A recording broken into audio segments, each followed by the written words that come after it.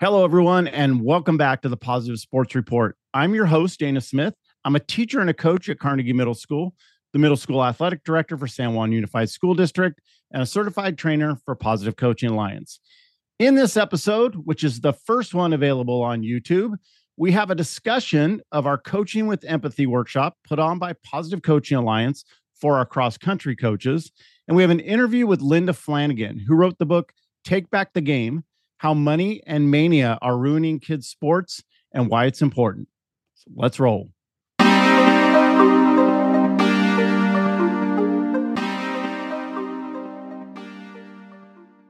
Hi, my name is Shania Manavan. I'm the cross-country and track and field coach for Gold River Discovery Center, K through 8. And what I enjoy so much about coaching is watching the kids develop a new skill in practice and then apply it at a meet. It's really great to see that growth. And what we want to get out of coaching is really for the kids to develop a love of the sport and continue with it. And ultimately, we want them to develop good, healthy habits where they enjoy moving and continue to do it, because moving is a privilege, and like any other privilege, you have to take care of it. So just really enjoy seeing them grow, and hope that we're helping them build healthy habits that they'll keep their whole lives. That soundbite was from one of our fantastic cross-country coaches out at Gold River Discovery Center, and it was done on September 8th at our Positive Coaching Alliance workshop on coaching with empathy. And that's a workshop that carries over to Positive Coaching Alliance from the merger with Coaching Core. We had a great trainer, one of my favorites, Mark Smidgen, and truly a mentor of mine who's worked with me on a lot of positive coaching stuff and workshops and how to do that properly. He's just fantastic and does a great job with our coaches. I got to participate and learn all these great things about coaching with empathy that our cross-country coaches learned about and that our wrestling coaches and our track and field coaches will get to do in the winter and in the spring. So when we talk about coaching with empathy, there are ways that coaches can model empathy to our athletes and to our parents and our community. And that's by seeing and hearing and listening to understand from an athlete's perspective, and then communicating that you understand or mirroring back to the athlete what you heard and saw using feeling words. And that we appreciate that connection that we've made and that reflection that we've made with that athlete. What it looks like to the athlete is it shows concern for others, and that it celebrates teammates who are successful. They articulate what others might be feeling correctly, and they engage in active listening with eye contact, facing the person, asking questions. And they seek out others who need their support or their encouragement. And there are ways that we can do that. Some of the tips that Positive Coaching Alliance gave us and Mark, who did the training, gave us were that we can remind athletes to show gratitude to officials and to other teams, right? By those handshakes, telling them doing a good job, thanking them for being there as part of their growth process. We can show care and concern when athletes get injured and encourage them to do the same, even to the members of the opposite team, right? Show that we have concern and that we appreciate what they're going through in their own process and their own journey through athletics. Coaches can use the terms like be kind, understand what someone else is feeling, and that they should take care of their team and their teammates. And we can also show empathy is not an end goal. It's a process, and that we incorporate empathy into all facets of coaching. It's a part of what we do in the sport and out of the sport, that we show concern for others. We understand what they're feeling and what they're going through, and we encourage them as they go through that process. So I want to thank Positive Coaching Alliance for a great workshop, as always, and our cross-country coaches who let me participate with them and be part of their discussion. It was an amazing night, and I look forward to seeing all that we've learned in action as we start our cross-country season.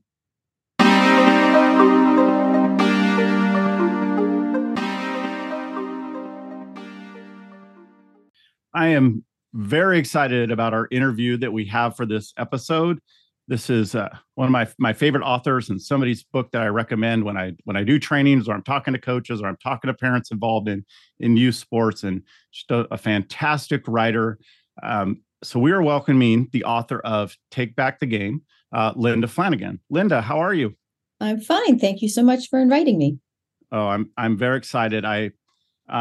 one of the things I really love about your book, I love the way you take a story, a narrative of somebody's story, whether it's yours or your kids or athletes you've worked with, and then you kind of weave that into the research and the data that proves the point of that story. I just think it's really, really well done, and a way to pull people into what reality and what we know through research is, instead of just trying to tell it anecdotally. All right. Linda is a freelance journalist, a researcher, and former cross country and track coach. She is the founding board member of Positive Coaching Alliance, and in 2020-21, advisory group member for Aspen Institute's Reimagining School Sports Initiative. Her writing on sports has appeared in The Atlantic, Runner's World, on NPR's site Mindshift, where she is a regular contributor. Previously, she was an analyst for the National Security Program at Harvard University. Linda is the mother of three, a lifelong runner, and lives in New Jersey. All right, Linda, you ready for your warm-up question? I am. I'll do my best. Okay. That's all we can ask, right? Who is your favorite hero of fiction?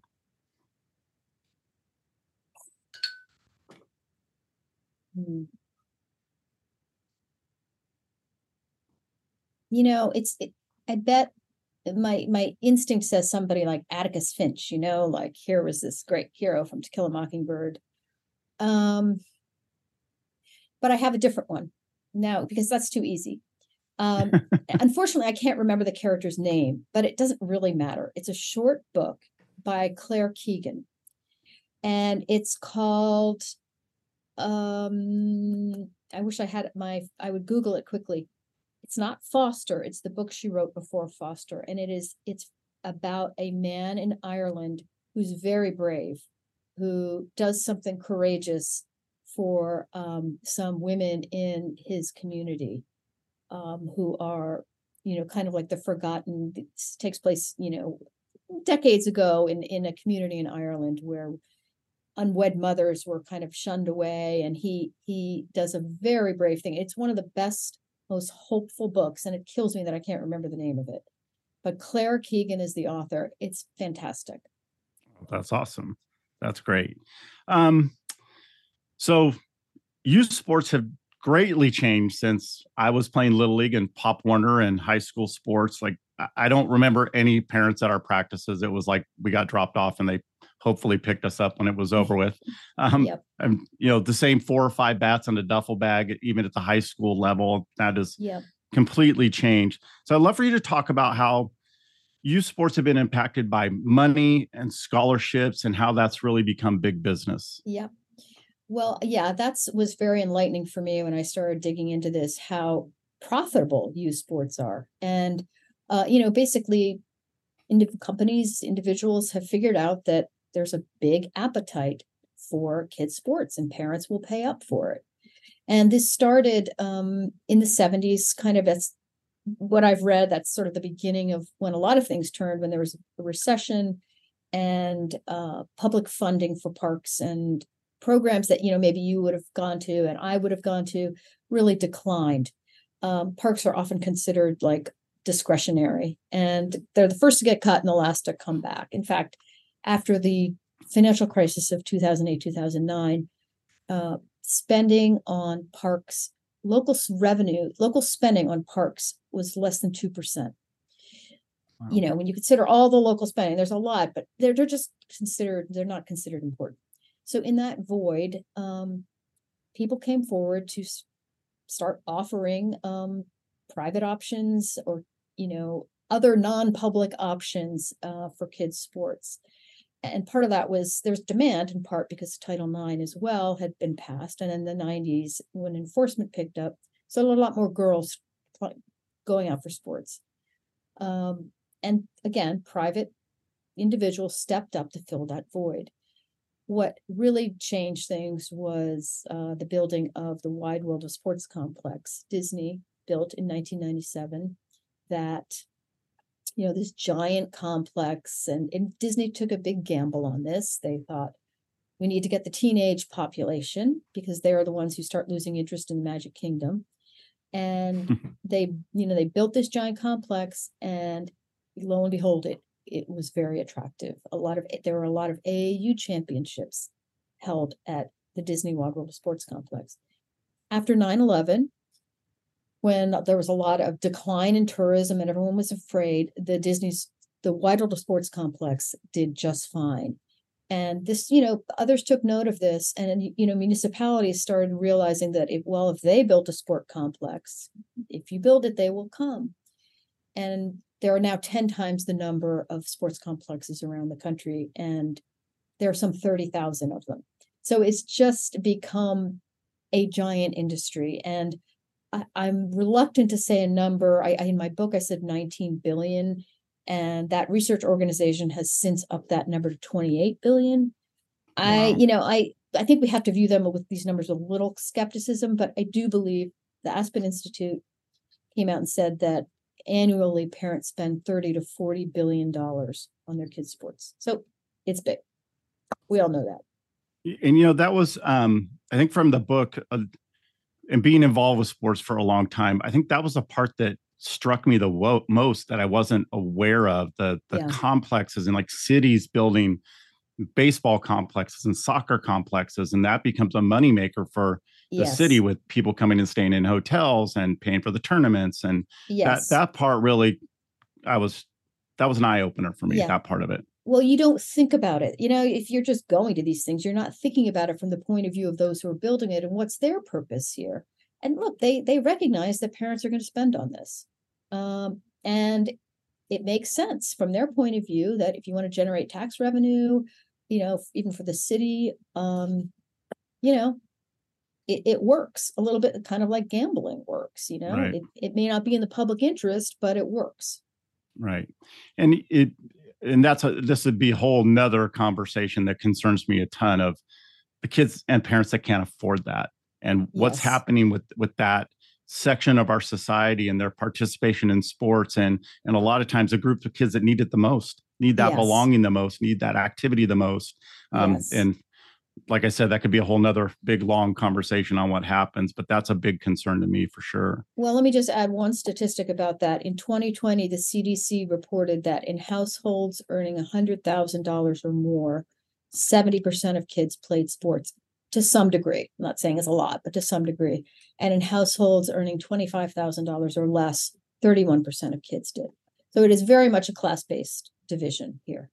Right. And that's really, to me, as somebody involved with school sports, that's a huge argument for school sports, that we can provide something that those kids can't get somewhere else or can't afford to get somewhere else. So it's a huge argument for keeping youth sports going.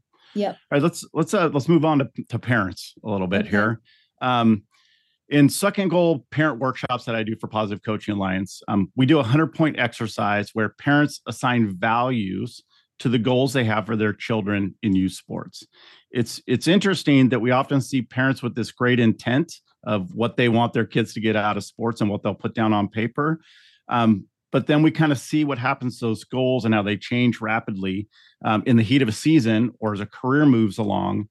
So what do you feel are some of the factors that bring parents from goals of life skills like teamwork, grit, work ethic, etc., to what often becomes a very self-centered participation and a win at all cost kind of ideal? Well, isn't that that's like the main question, right? I mean, why we intellectually realize that this game really doesn't matter. It's not important. Maybe their child is 6 or 7 years old. Why do I care?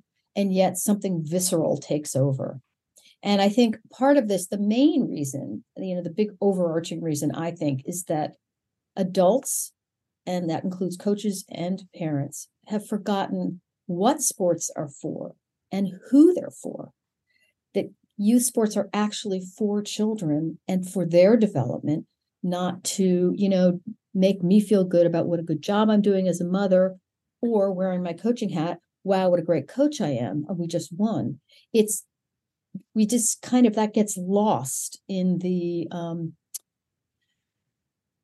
hype around youth sports and the seriousness, the professionalization. Part of that is the more you're paying, the more you want out of it. It's those first things you mentioned on that 100-point, values list that parents said, Do you want your kids to build character and teamwork and discipline, all these wonderful virtues? They're also very hard to measure, so they're just amorphous. Whereas, look, there's the scoreboard. It's so clear. And I also felt this as a coach that we used to have at the end of the season, our community our conference would have a coach of the year. For that, it was actually coach of the season for that particular sport. And it was invariably the winningest coach. It had nothing to do with these other qualities because you can't really measure them, or they're at least hard to assess in the short term. So I think part of it is, that it's the way we've forgotten what sports are for. I think many sports parents are probably more competitive than your average, run-of-the-mill parent, because maybe they were athletes themselves and want their kids to be. I mean, of course, so many kids play sports. Not all of those children have parents who played, but I think you could find that probably the most competitive kids are the most have very competitive parents. And, we also can't forget that we live in a capitalist society where it's a winner take all society. That's kind of the way we run, it's about who does things the best, and it's up or out. And it's hard to separate that out from this nice little domain at the playground or at the field where there's the scoreboard and your child's, ready to hit. You want that child to hit, and you care that that they score and that your team wins and it's worth it. And yay, we're on the right path. There's also these, and I go into this in the book some, which I also find so interesting, is like how our whole idea, our concepts of childhood have changed so much. It's not just that like your parents and my parents, they dropped us off and said, have fun, see you later. You hope you win, or whatever sport you're playing. Right. Of course, they cared about us and they wanted us to do well, but it just wasn't a fixation. But what's changed also goes back to the 70s with the recession. A lot of factors beginning then, changes in family life that have made children, they've moved, to quote Jennifer Senior, from our employees to our bosses. I always say that because it is such an apt phrase, where they have become this kind of the centerpiece of family life. It's no longer the parents' activities or even the families as a whole. It's each child's individual activities. And that's a big change. We have fewer kids now, so they're scarcer, so they're more precious. There's fear of stranger danger, which also started like 70s, 80s, when kids were abducted in very high profile cases. There's a lot of media attention on them. And, now with technology, you can surveil your child. There's this great sense of danger, and which is misplaced. I mean, not that terrible things can't happen. They do, and they're awful when they do, but they're also incredibly remote. But we operate as if, there's danger at every turn. And so therefore, have them in supervised play, put them in organized sports. And of course, we also know that athletes are celebrated figures in our society. I mean, it's so obvious, it, hardly is worth saying, because everybody loves the big sports star. And I read somewhere that 82 of the top 100 broadcast TV shows had to do with the NFL. They're just hugely popular. So it stands to reason that if you have an athletic child and, you get some kind of ego gratification from them doing really well. So you want them to win. So it becomes about winning. It becomes about their success reflecting back on you in a way, to a greater degree. Obviously, parents always wanted their kids to succeed. It's just a matter of degree, and it's just become so distorted. So that winning and like doing well and publicly shining has taken on, it's just dwarfed the other kind of lesser virtues of sports, which is really what they're all about. And again, we've forgotten what sports are for and who they're for. Right. And, and this comes from me listening to the book, and you were talking about kids being compared on social media, and that's the same for parents, right? Yes. they're being compared on social media with, like, what kid's game were they at? How did the kid do? Or you'll see a question in the comment, did they win? Yes. Like, did they have fun? Yes. Did they learn yes. something? Yes. Stuff like that. And there's really changed and got us away from, like you're saying, the why are we doing this in the first place? Yes. And we're doing this to try to have kids be physically fit, get some Yes. exercise, learn to be great teammates, learn how to work hard, focus on process. So I think all of that has changed greatly. And when we talk about scholarships, which you talk about a lot in the book, because it's changed. The way scholarships have changed has changed how we view sports, and the cost of college has changed that aspect too. What I try to tell parents is, okay, no one can tell you can't have that goal of your kid getting a scholarship, right? That's a great thing to achieve. Mm-hmm. But instead, let's focus on the process of getting that scholarship, because it's going to take some luck. First of all, the right person has to see you. You have to not get injured. Mm-hmm. A lot of things have to come together, but no matter what, the end of that is, we still have learned grit and determination, and getting up out of bed early in the morning to go for a run, or whatever the case may be. We've learned those skills that will benefit us later in life, whether we get a scholarship or not. Yes. So if you focus on the process, those outcomes will come as naturally as they can. Right. And the other, essential truth is that you can't make your child good. They have to want it. So, all your parents obsessing about, well, they got to get a scholarship. I've got to open doors for them so that they get a scholarship. It's incredibly unlikely, first of all. And if it does happen, it's because the child wants it. It really desperately wants it, and is going to do everything it takes. And even then, they might not get it. I mean, it might be a good time to go over some numbers about like scholarships. Okay. Yeah, absolutely. So 6 to 7% of high school athletes play in college. High school athletes. 2% of high school athletes get any money, any kind of scholarship money. 15, and that's only in D1 and D2, mostly D1, which is the most competitive sport,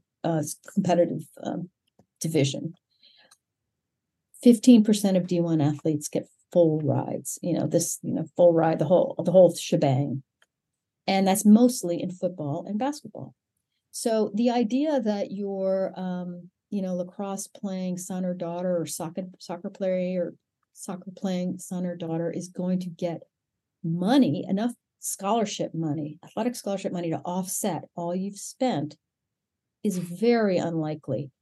And which isn't to say they shouldn't play. It's about, what are you trying to get from it? And this is what I've always found so troubling. It's like, we've forgotten that sports are for development and for, like, as you said, like learning discipline and teamwork and having fun and being active. And maybe it'll turn into something lucrative, financially remunerative down the road. But that, having that like outcome orientation is not helpful or wise in any way, in my view. Again, It's process, go through it, and it is their experience, which you cannot force. Right. And I can see things pretty quickly when you can see a kid being pushed, whether does that kid want to be pushed? Do they not like being pushed? And those tend to be the kids that they don't fizzle out athletically, they fizzle out mentally. They they kind of break, and that takes them away from the sport. And then we lose all those benefits that we could have gotten by just letting it be their thing, cheer them on, be proud of them, but let it be their thing, not a whole group of people's things or parents' thing, so to speak. Well, I just read a study, and I don't know when the study came out, so I can't be sure, but it's over more than 100 kids. So it was not a huge study, but of the 9, 10, 11-year-old kids playing ice hockey. And the kids were surveyed and the parents were surveyed about how much pressure was being put on them. So the kids were asked how much their parents did, and the parents asked how much they did. And you can imagine that the kids, it was like uniformly, the kids said, parents apply a lot of pressure, and the parents were like, oh, I'm not doing much at all.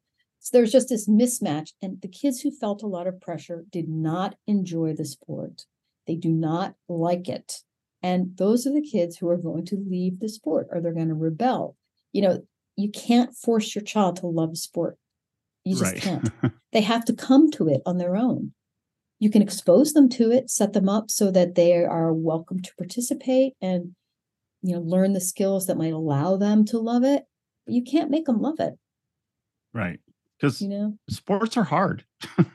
they are. That's just a fact. Going to practice every day for the little bit you compete, it's hard. So your heart has to be in it if you're going to be successful and you're going to enjoy it. And at those same parent conferences, it ends with the slide that talks about the good old days. Mm-hmm. And I really emphasize, like, look, we had our good old days. And that's why we remember them fondly, because they were good old days. So let's make sure that what we're doing allows the kids we're working with now for that to be their good old days, that they look back on it fondly and not as this pressure experience. And I didn't accomplish what I was supposed to because I didn't get a D1 full ride. Right. Well, you got to play college sports. Most people don't get to do that, regardless of whether you're getting money for it or not. So yes, just really making sure that that's a positive experience for them. Yes, absolutely. One of the outcomes you talk about is this idea of sports building character. And I've always felt like that's up here that depends, right? It depends on the situation. And you say at the end of that chapter about building character, to the extent that there's consensus on sports contribution to character, then it appears to be this: what kids glean from athletics depends entirely on a shifting and tangled array of variables: community values, parental attitudes towards sports, the coach's manner and methods, the child's own temperament and training, and the countless other intangibles determine what kids learn from athletics. Sports themselves are empty vessels, imbued with meanings we attach to them. So what can you sports organizations do to make sure we're filling those vessels with those life lessons and those character values that we're hoping kids get out of sports? Yeah. Well, I think the first is to recognize that they are empty vessels, that, just by playing a sport doesn't mean you're going to suddenly be, if you drop your kid off at a practice, it's not like they're going to come home with, suddenly they're better to their brother or sister, they're more happy to empty the dishwasher. It doesn't work that way. I think if organizations and parents understood that it really is dependent on the context. It can be kids can pick up terrible things in sports. There's all kinds of bad things in sports. So first of all, understand that there's no inherent virtue in it. I think also organizations, whether it's a league or a school team, they should be really explicit, clear themselves and with the kids about what they're trying to teach. Now, sometimes I've often felt that what you pick up from athletics, you don't necessarily understand it at the time. You kind of learn later. Totally. So even if somebody tells you, we're going to learn about discipline today, you don't necessarily, the importance of being on time, it's not until later that you really appreciate that. But I think if at least coaches are conscious of what they're trying to do, and if leagues are clear, like this is what we want kids to learn. We want kids to learn that it's, showing up on time matters, that being there for their teammates matters, that practice outside of practice, like running around at home, unstructured practice matters too. If we want them to learn that, we need to be clear about that ourselves and to be clear about it with the kids. And, I hesitate to I don't mean to sound like an authority or the icon of coaching, because I sure did plenty of things wrong and things I wish I had done differently. But toward the end of my coaching career, I started asking kids, and I really wish I had done this earlier, is we sat around in this little circle. I mean, I was cross country, so it was a small group, which is easy. And I said, girls, I want you to think about what you've learned this season that could apply to the rest of your life. Like what, and it was good because it was at the end of the season. I think a week had passed and it was so gratifying. And I also realized that sometimes they tell you what you want to hear. So I think you have to kind of set it up so that they could write it down, and they did. I had them write it down, and some of them volunteered. And they said things like, I'm stronger than I think I am. One said the importance of baby steps. I'm like, girls, this is exactly what you need to load. It worked here in cross country. It can work elsewhere. The baby steps are so important. Showing up, yeah, but they'd learned it, and if you don't draw their attention to it, it also won't necessarily translate to the classroom or anywhere else. Like, I think we tend to think it does, but it's not necessarily so. It doesn't hurt to like elevate it, to have a discussion about it. Yeah. My wrestlers, we journal every week, and it's simple journaling process, but I like them to take some time to do that. And one of the questions every week is, what is something you're grateful for or you're thankful for? And I love when they write down things like, my parents, because they come and pick me up from practice, or they get me to competition. Just those, pointing out those little things, like other people are helping you out, and you have a lot of things in life to be thankful for, no matter what the immediate situation is. Yeah. But you're right. You have to point it out to them. You have to get them to think about it a little bit. And that's where we get down to those life skills and those character traits that we're looking for. But it has to be purposeful. It has to be something that you have a plan, just like you have a practice plan or the technique you're going to teach. You better have a plan that you're going to get those other life skills across as well. And that's, like you said, when we see that as coaches, it's one of the things we're grateful for, right? We get to see them come back with the things that we were looking to do. There's also, and if I could just add, I think that for sure, it's the coach. You as a coach, you have to like embody what you're trying to teach. You can't like lecture kids about bullying and then be a complete jackass. You can't tell them they have to be on time, bus leaves on time, and then you stroll in late. It's probably the most important thing a coach teaches, in my view, is what kind of person are they? What kind of person are you as a coach? If you dismiss kids who aren't any good, or you don't put any time in, or you don't notice them, you don't know their names, all the lessons about character and integrity will mean nothing. It's how you behave as a coach that makes such a difference. And we're all going to make mistakes, but I think kids know if you really care about them, if you're doing it to check a box, or if you actually care about them as people and not just about, their performance, that you care about them, you want to see them improve and do well, and that's why you're doing it. Right.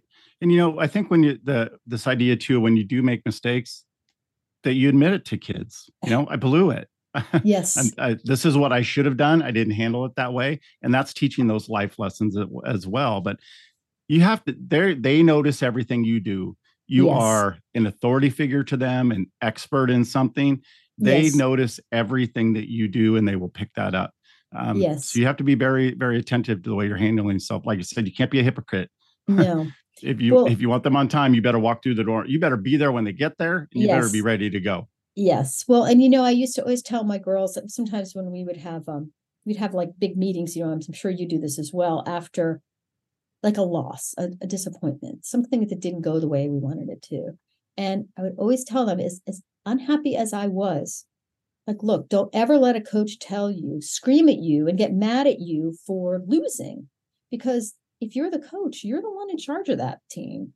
So maybe you did something wrong. Maybe I didn't. Maybe we lost that meet because you died on the hills because I didn't prescribe enough hill training. Maybe I didn't do enough. I focused on the wrong thing in practice. Like, kids should never bear the burden of a loss. The coach has a lot of responsibility. And by the way, it's okay to lose, but the idea that it's all their fault, I really think it's important that kids know that is just, that's baloney. You bear, and I think coaches scream actually because they're embarrassed, but. Right. And I think they want people that are watching, they think the screaming means that they care and they're doing the best they can. It's, and I did plenty of, not screaming at kids necessarily, but plenty of my own yelling and screaming when I was a young coach. And I know, like, especially with officials, and I had that feeling like, I need to show that I care about my kids. I need to defend my kids. And I was teaching them something horrible by doing that. I'm telling them to treat people with respect. And here I am yelling at some poor guy that's making $30 for a match. I know. So. But that's that's the norm. So you feel like, oh, I guess I better do this. And some of those norms really have to change. Yeah, absolutely. When we finished our season last year, we have a district championship, and we're really competitive with the school. It's like right down the street from us. Our campuses literally look exactly the same. Just like ours runs uphill and theirs runs downhill, but they look the same. All the kids are friends, coaches are friends. And they won the district championship and we came in second. And my kids were really upset. You know, they're in tears. They're sitting in the stands really upset. I said, I'm really proud of you. You went, did anybody here not do the best they could today?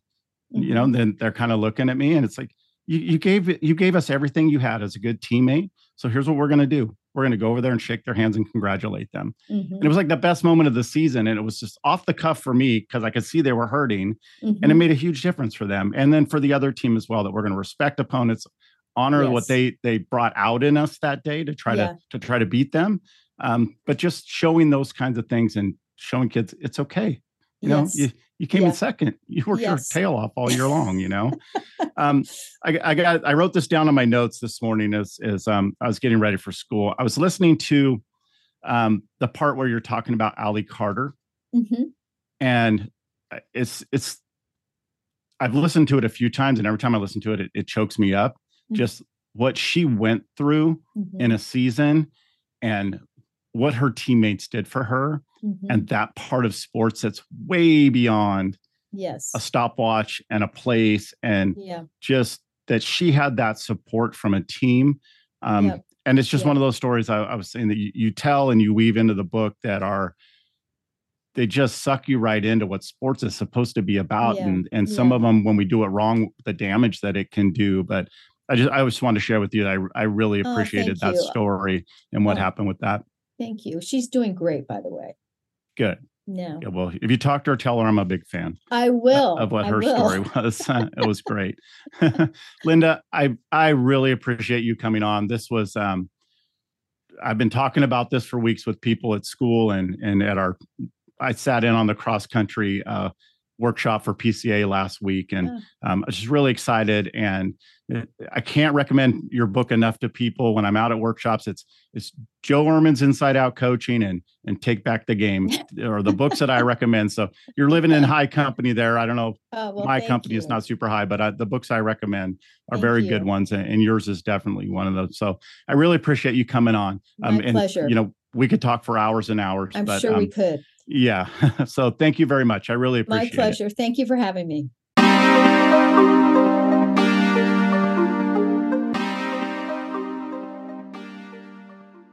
A big thank you to the author of Take Back the Game, Linda Flanagan, for joining us on this episode. I'm a huge fan. Her book is a must read for anyone involved with youth sports. So I was very excited to have her on. It was truly an honor to get to talk to her. So again, a big thank you to Linda. This month's shout out goes to Jennifer Page Rogers, a former Carnegie and Bella Vista wrestler. In September, Jennifer earned the opportunity to go to Serbia and wrestle for the United States wrestling team at the World Championships. She beat the number 1 seed from Japan at the championships and came home with a bronze medal. Just an outstanding job. Jennifer is a great wrestler, obviously, but she's even a better person. And her perseverance in her career brought her to this moment where she got that well-deserved honor of being a bronze medalist at the World Championships. You can hear Jennifer's story in our February episode from the past school year. She was on with us, and I really recommend you hearing what she's gone through and what she's been able to do leading up to that bronze medal in Serbia. Our cross-country season has begun, so make sure you get out there and cheer on our athletes from our middle schools and K-8s who are participating in cross-country. The Positive Sports Report is supported by the Performance Connection. Unlock the full potential of your youth and high school sports organization with positive coaching and mental preparation. Learn how to build an organization based on core values, how to stay focused, positive, and motivated with help from the Performance Connection. See the services available from the Performance Connection at theperformanceconnection.com. Please subscribe to the podcast on your favorite podcast server and now on YouTube as well. Follow us on Instagram at the Positive Sports Report. Until next time, let's keep our sports positive.